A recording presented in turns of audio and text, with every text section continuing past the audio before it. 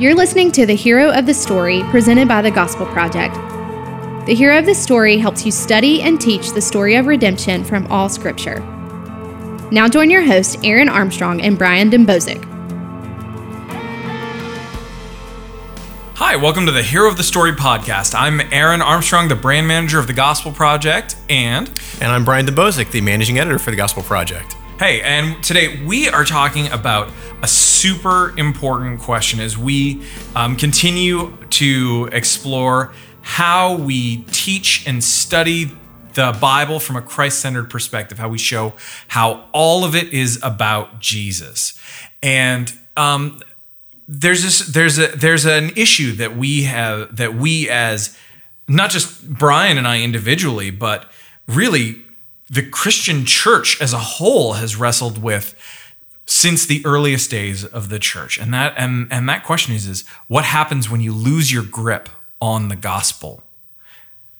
Yeah, and I think that's a really important way to kind of look at it, Aaron, that losing a grip, because that kind of connotes you have to hold on to it. Mm-hmm. It requires a grip in the first place. And my thinking is, as we are going to see in some of the passages from Galatians we're going to look at in a second, and just from our observations in the church throughout history, especially me growing up in the church in the 70s and 80s, where the gospel was not central, and it was not because the churches didn't want it to be. It's that they didn't focus on it. They didn't have that grasp of it. They weren't gripping it.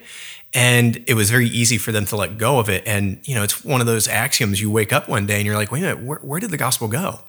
And so for us, I think as we look at a section in Galatians, for example, and we can take great comfort that this is not a new problem. Yeah. But that also should give us a pause to say, this is serious because people have been wrestling with it in the church for generations. And they haven't figured it out. And we still haven't figured it out. Right. So just think about, since we've mentioned Galatians a couple of times now, just think about verses 6 through 9 from chapter 1. This is Paul writing in the, and the translation we're reading is the Christian Standard Bible translation. Paul wrote, "I am amazed that you are so quickly turning away from him who called you by the grace of Christ and are turning to a different gospel. Not that there is another gospel, but there are some who are troubling you and want to distort the gospel of Christ. But even if we or an angel from heaven should preach to you a gospel contrary to what we have preached to you, a curse be on him. As we have said before, I now say again, if anyone is preaching to you a gospel contrary to what you received, a curse be on him." It's kind of emphatic there. That is intense. I mean, the language of it from my very limited understanding of biblical Greek, actually, it's a much stronger word than just cursed. Yeah. It's one that might get you in trouble at the dinner table, depending on your family background or get you church disciplined. I'm not sure, but I mean, it's intense. What he says here. And I love when Paul does this. He does it a few times. He goes and he's absurd on purpose. Even if an angel from heaven came and preached another gospel, we know that's not possible. But he's like, all right, I can almost see him as he's writing, just reaching for this. And let me be as absurd as possible to make this point, how important it is. Yeah. Well, and I mean, there's a whole nother episode that we could deal with just Mormonism there, because I mean, an angel of light appeared and preached another gospel. Yeah. But let's not go there right now. Let's not. But to your point, I mean, the emphatic nature of Paul's concern here. I mean, to the point that later he even condemns himself. And is just like, if I do this, then a curse be on me. Yeah. Well, and it's reminding us or informing us, depending on how much background we have with this thinking of the gospel being centered.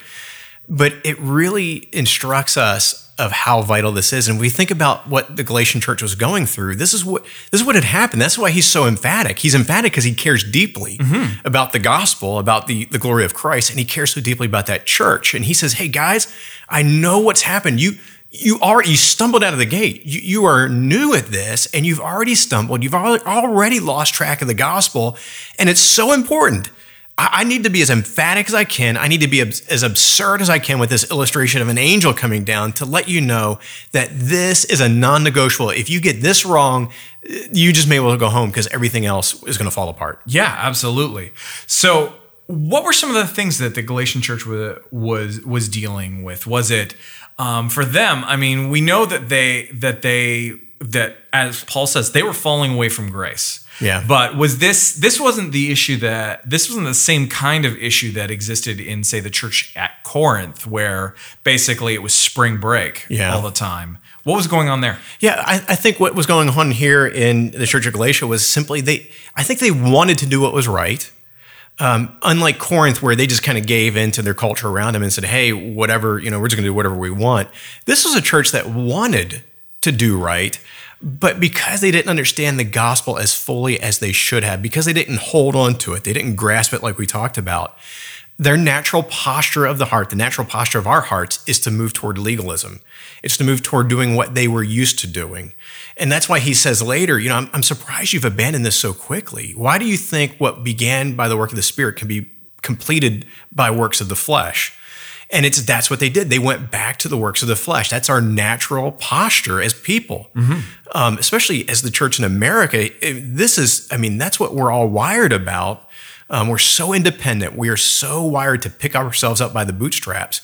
And that's where we're going to end up. If we are not intentional about this, we will follow the course of the Galatian church, and we will lapse into legalism in our faith in Christ. Mm-hmm, absolutely.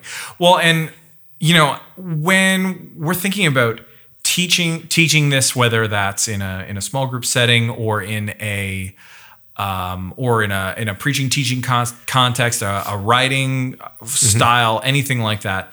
One of the things that's really, really challenging, certainly for me at least, is when I come to a passage like this, is to not just turn this into a hammer. And so, because Paul's very strong just in that passage that we read, but he doesn't finish there. And he doesn't even start there. He begins by extending grace before he goes bananas here. Yeah. And I think one of the things that's important here is that reminds us of the need for, even as we are correcting our tendency toward falling away from the gospel, from going back into default patterns of legalism, the patterns that really can't help us in any way, shape, or form, the patterns that really just crush us over and over and over again, that the solution to that is not to say, hey, dummy, quit being dumb. It's, guys, remember the gospel. Yeah. And this is what Paul is trying to do here. And this is why one of the things that we care about a lot is how the gospel is shaping the culture of our churches. Exactly. And I think, this is a good conversation to bring up this tension that we should always be feeling between grace and obedience, that we know the gospel means that we are fully accepted by Christ. And that's what the Galatian church need to understand. Who you are positionally, your identity is secure in Christ. That's what you need to rest in. However, we also know that doesn't mean that we don't do anything, that we just rest, period, sleep through life, that we've been called to obedience. And so here's where that tension exists, that we need to always go back toward, when we see in our own lives, if we are not doing what we are called to do, we need to let the Spirit go to work in us and discipline us and remind us of who we really are and to tell us to live our true identity. And that's what we need to do with others, as you were saying, Aaron. If we see other people that we, in our church, in our fellowships, that we care about, that we ought to care about and love, and if we see them not doing what they should be doing, we are compelled by the gospel to go to them, as you said, with the right posture, the right attitude, going through that lens of the gospel. But we also have to make sure they understand both these realities. You are completely accepted in Christ, but because of that, we should want to obey. We should strive toward obedience, and your life should be looking different. And so making sure both of those are addressed. Right. So how do we do that practically? That's a broad question, and I understand that, but it's a necessary question because, I suspect there's a lot of listeners who are nodding their head in agreement with everything we just said, but it's like, okay, so how do I actually apply the gospel? Yeah, I think to give a kind of a broad answer to a broad question, I think, and this is true of this and any application. So if you're listening and you teach, whenever we teach, we know we have to get the application, because teaching with that application is not teaching, it's talking. So we need to make sure we get to a point where we're telling our groups, look, this is how we should be living because of what we just interacted with. And that's what you're doing when you go and confront somebody. Hey, you're not living the way you should. So I think the axiom here is we have to get to the why, not just the what. We're good at doing that. Stop doing this, start doing this. That's what based. Mm-hmm. We've got to make sure, and you got to get there eventually, but you got to get to the why. You've got to explain the why, which is, it forces us as gospel-centered people to talk about the gospel. Because Christ has done this, because this is true of us, because this is our reality, because this is who we are being made into being, because this is the privilege we have to be Christ or image bearers of God in this culture, we ought to do this and we should want to do this. So I think that why is a critical part of this. Yeah, absolutely. I think one of the other things too is that it's a reminder on the proactive side. So as well, that part of helping us keep our grip on the gospel isn't just correcting it when the inevitable slide happens, but it's doing what we can from the front end. So by that I mean it's like sometimes it's appropriate to warn about issues or in certain instances people as teachers, because unfortunately not everyone who claims to be a follower of Jesus is. That's just a sad reality that we have to deal with.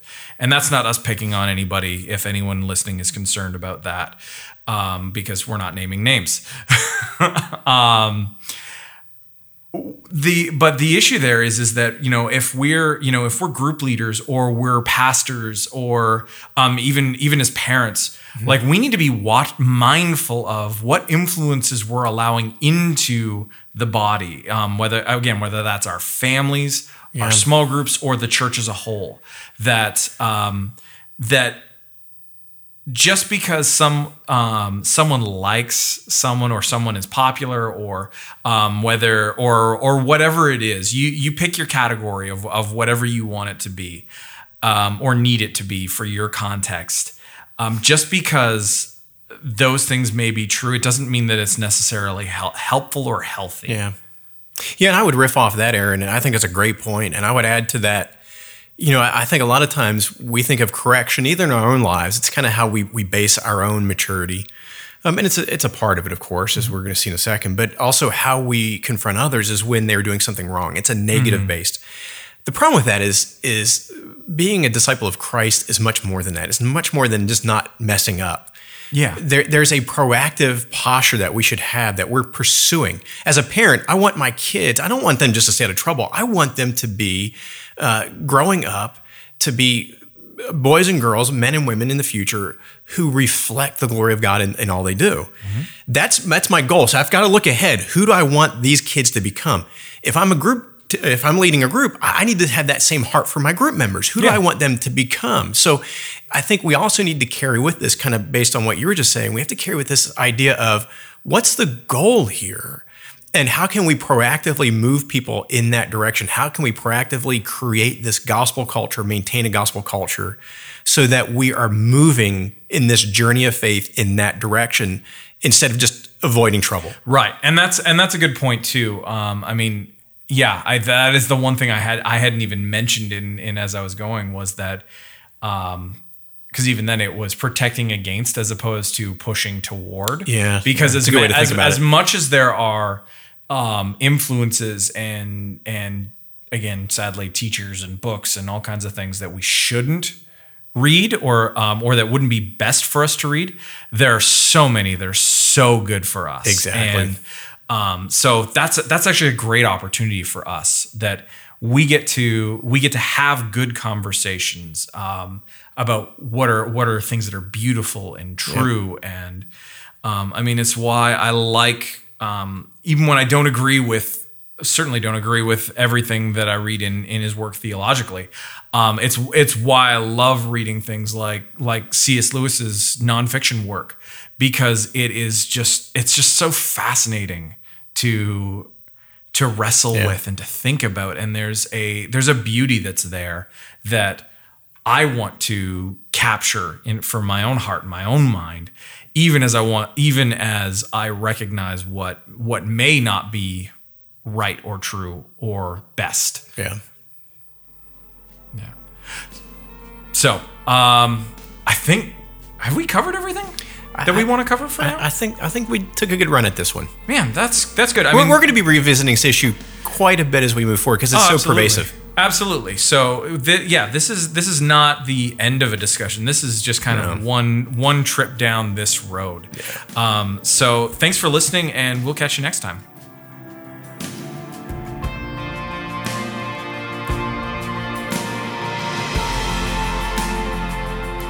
Thanks for listening to The Hero of the Story, presented by the Gospel Project, a family of resources revealing how all Scripture gives testimony to Jesus.